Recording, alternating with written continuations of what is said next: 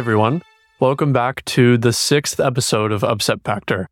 I'm your host, Lucas, and today we're going to be talking about the tournament that just happened in Toronto this week, Get On My Level 2023. This was a very exciting tournament filled with a lot of upsets that were very unexpected and a very long-awaited win from the player Sonics, a Sonic main that has been very good for a very long time, but has just never been able to clutch out the win at a major. And while the character he plays might not be very exciting, his win definitely was. So without further ado, let's get right into the tournament. So getting into the tournament, a major theme of this tournament was the fact that there were so many upsets from players that people were not expecting. And this resulted in a very strange top 8 at this tournament that was very different compared to the top 8s that we've seen at a lot of the tournaments this year.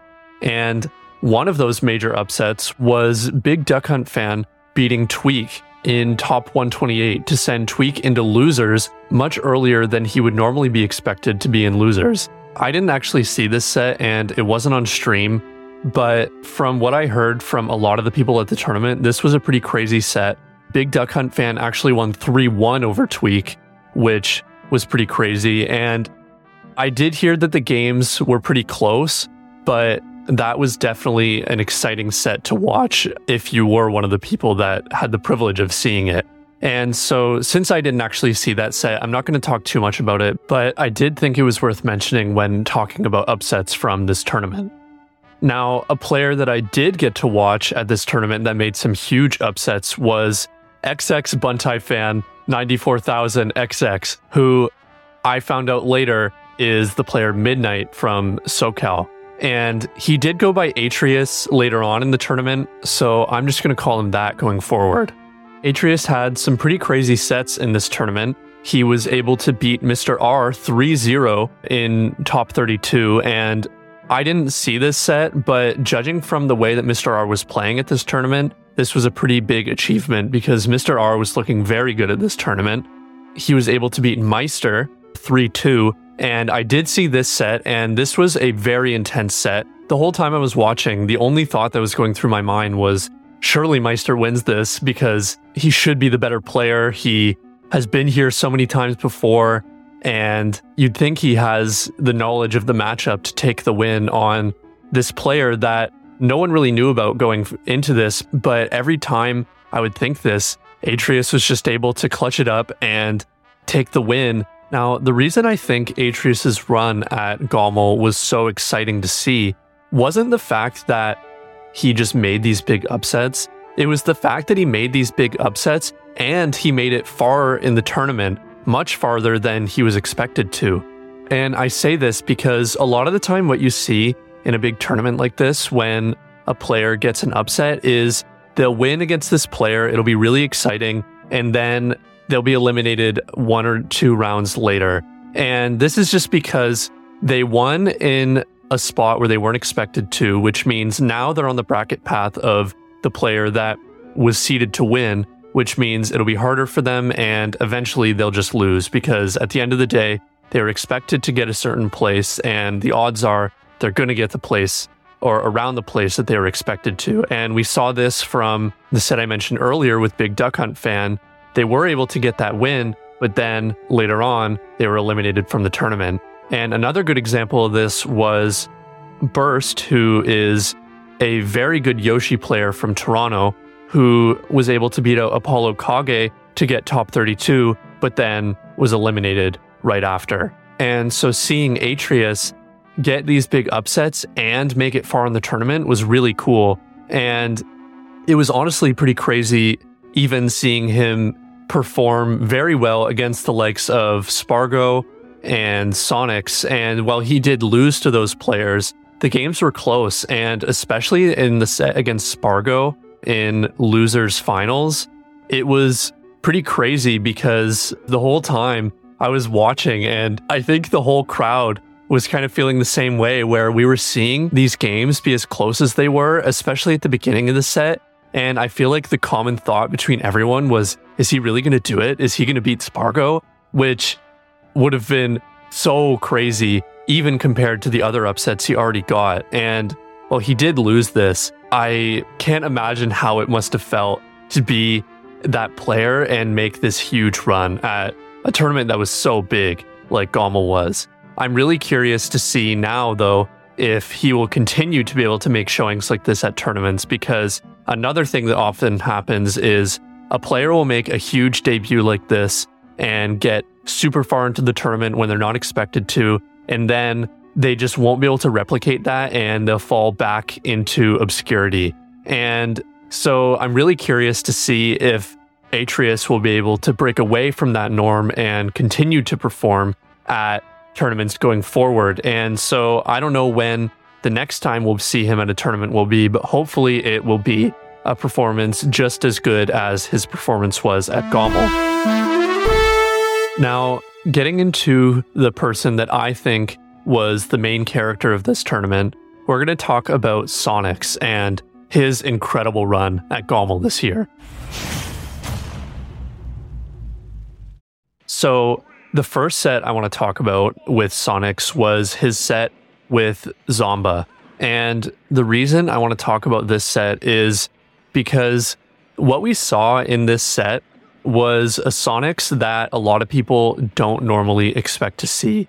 Because with Sonic's playing Sonic, what you normally see is him getting a lead and then just timing out and just stalling, running away, camping, and making these games that are just super long and honestly a bit boring to watch. And a lot of people have not been very happy to see this style of play be so successful, and this has caused a lot of people to discredit Sonic's and the skill that he has. So this is the reason why I wanted to talk about this set between Sonic's and Zomba, because what we saw in this set was very different from what we normally see from Sonic's, because he was showing off that while he has the skills to camp out and play the slow game with Sonic, he also has the skills to be super aggressive and play Sonic in a very rushdown style that is not what you normally expect to see. And I believe he did this because Zomba plays Rob, and Rob has the ability to kind of countercamp Sonic, and he has projectiles, he has his gyro, he has his laser, and he's able to threaten Sonic at the corner where he can just sit and keep his lead against a lot of characters, with Rob having tools to hit Sonic without interacting.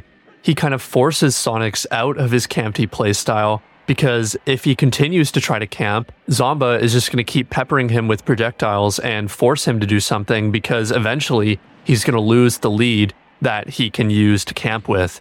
And so watching this set, it was pretty cool to see, because I think the whole crowd was a bit surprised seeing how aggressive Sonic's was. And I think Zomba might have been a bit surprised by this too, because generally Zomba is pretty good in the Sonic matchup, and you could tell that he was definitely ready for the campy playstyle. But as soon as Sonic's changed gears and really went for the rushdown playstyle that he did, it was obvious that he was going to win the set, as it was just looking like Zomba couldn't do anything against the immense power of Sonic's gameplay.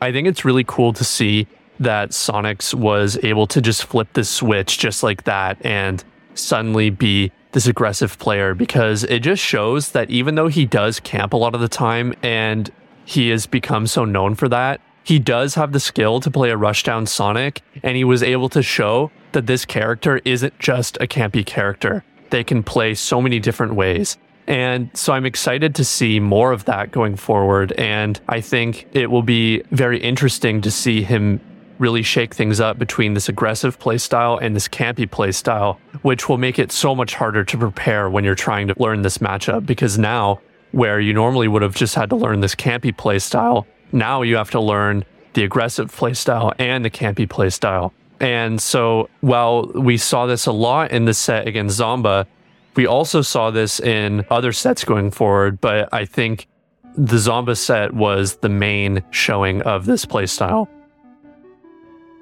Another set I want to talk about is the set between Sonic's and MKLeo. This set was definitely one that people were excited for, because after Leo's big win at Wave Dash, a lot of people were wondering whether MKLeo would continue to be a thorn in Sonic's side on his Corrin. Leo did go Corrin for the first 2 games of this set, and while the games were somewhat close, he did lose both those games. And honestly, I'm a bit surprised because in the 3rd game, Leo did switch to Pyra and Mythra, and I don't know if I agree with this pick.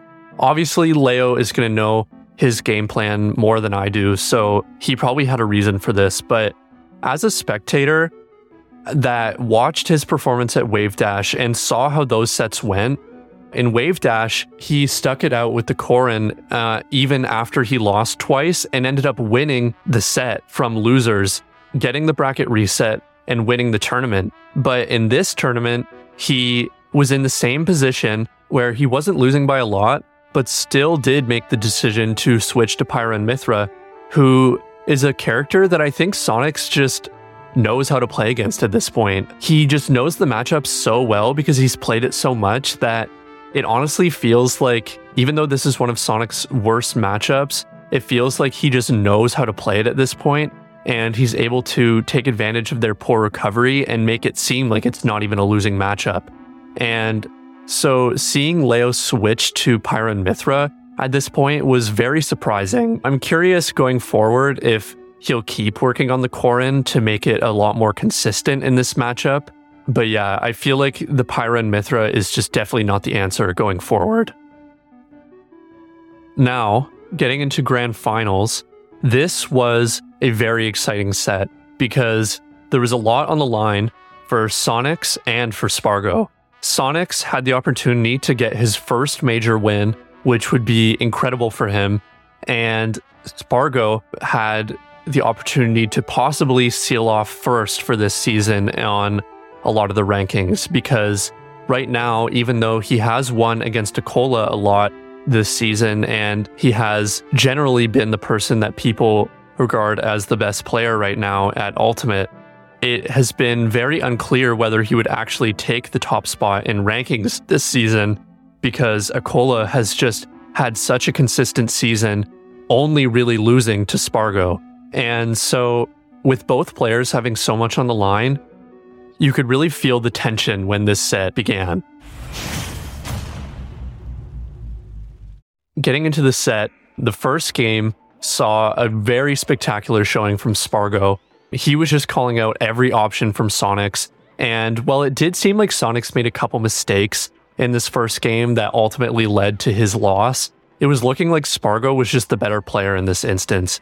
While I say this, if you saw the set, you'll know this is the last time things went like this for Spargo, because the next few games were a blowout from Sonic's. Like I mentioned before, it definitely seems like Sonic's just knows this matchup through and through, and even though Pyra and Mythra is generally regarded as one of Sonic's only losing matchups, and a lot of Sonic players don't even say it's a losing matchup, but it's definitely one of the closest matchups, with only Fox having a similar performance against Sonic. Even with this being the case, Sonic's definitely has just learned this matchup through so many matches played online, especially against Spargo. And while we were seeing a lot of Pyra and Mythra specific counterplay, we were also seeing counterplay against Spargo, because it seemed like he just knew every option he was going to do when he was getting back to stage and when he was on stage. It just felt like Sonic's had the read, and every game, while the second game was a bit close, the third and fourth game were blowouts from Sonic's, with the last game being a 3-stock. It honestly just looked like those few games were unwinnable for Spargo. And while Spargo was playing what a lot of people think is the second best character in the game, only behind Steve, it was looking like this matchup was just unwinnable for him, as Sonic's was just getting him off stage and then making it impossible for him to come back. And I think this is partially just because Sonic's has been able to optimize his character so much compared to how a lot of people have been able to play their own characters. And this has been a trend that I've been talking about a lot in the past few episodes of Upset Factor.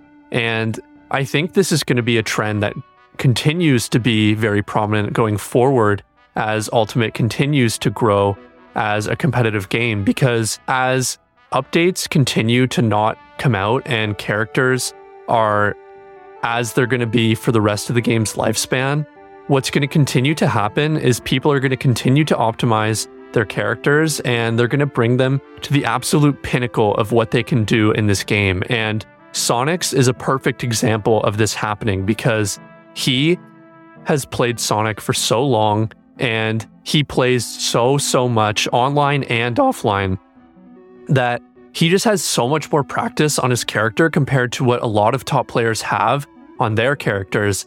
And when you're watching him, it honestly looks like he's playing perfect Sonic gameplay, which sadly a lot of the time comes out in a very campy playstyle.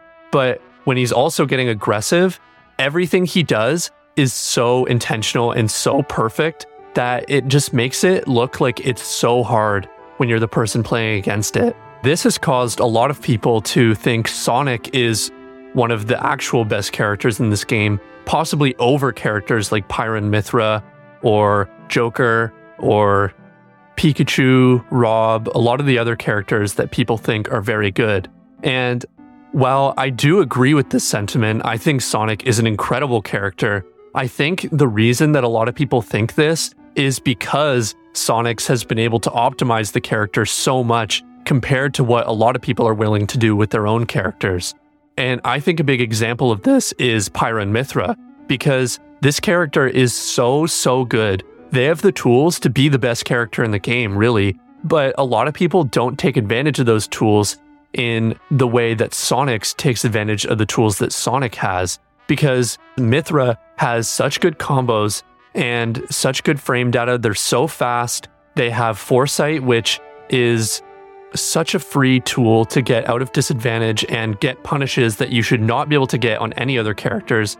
Yet people just go for 1 or 2 piece combos that get them basically no percent because of Mythra's weak moves. And they have this character that can do so much, yet they don't take advantage of it. And while Spargo does do some of the more optimized combos, he still doesn't take advantage of Foresight, which is a huge mechanic in Mythra's favor that is pretty much untouched unless it's in a moment where it's accidental or just used in the same way as a normal air dodge or spot dodge, which is not how people should be using it. And one person that is sort of using that is Cosmos, but even Cosmos doesn't seem to believe in this character, as he has been talking about possibly switching characters a lot lately. And so I'm curious to see what other characters are going to be next in this optimization meta that is happening, because if Sonic's is able to continue performing like he has and other players aren't going to continue to optimize their characters like he has, I feel like there's nothing that's going to be able to get in the way of him just continuing to win these tournaments like he did at GOML this year. And so saying that, I'm really excited to see what is going to be next for a lot of the top players as they continue to perfect their game plans on the characters that they play, because if they're not able to do this, it's going to be very interesting to see what they're able to do in these matchups against characters that are so optimized, like Sonic and Steve and Kazuya. Hopefully you enjoyed this episode of Upset Factor. GOML was a very exciting tournament. I'm super glad that I was able to attend it in person. If you're someone that pays attention to the competitive scene, that has a major near you, I highly recommend going to that event, even if it's not to compete, because the atmosphere is so exciting. Being able to see the sets live is so different than seeing it on stream, because you get to be there with the crowd and really experience it directly in the moment, and you get to feel the energy in the room. And if you're a competitor, even if you know you're going to go 0-2 like I knew I was going to, you still get to play against all these people, and it really feels like you get to level up when you're playing at these tournaments. So I highly recommend going to an event if there is one near you. And even if you don't, I hope that you'll still continue to watch these tournaments, because it's such an exciting time for Smash Ultimate right now, with so many people optimizing their characters. and it's only going to continue to get more exciting. So yeah, I hope you enjoyed this episode, and we'll be back in a couple weeks with another one.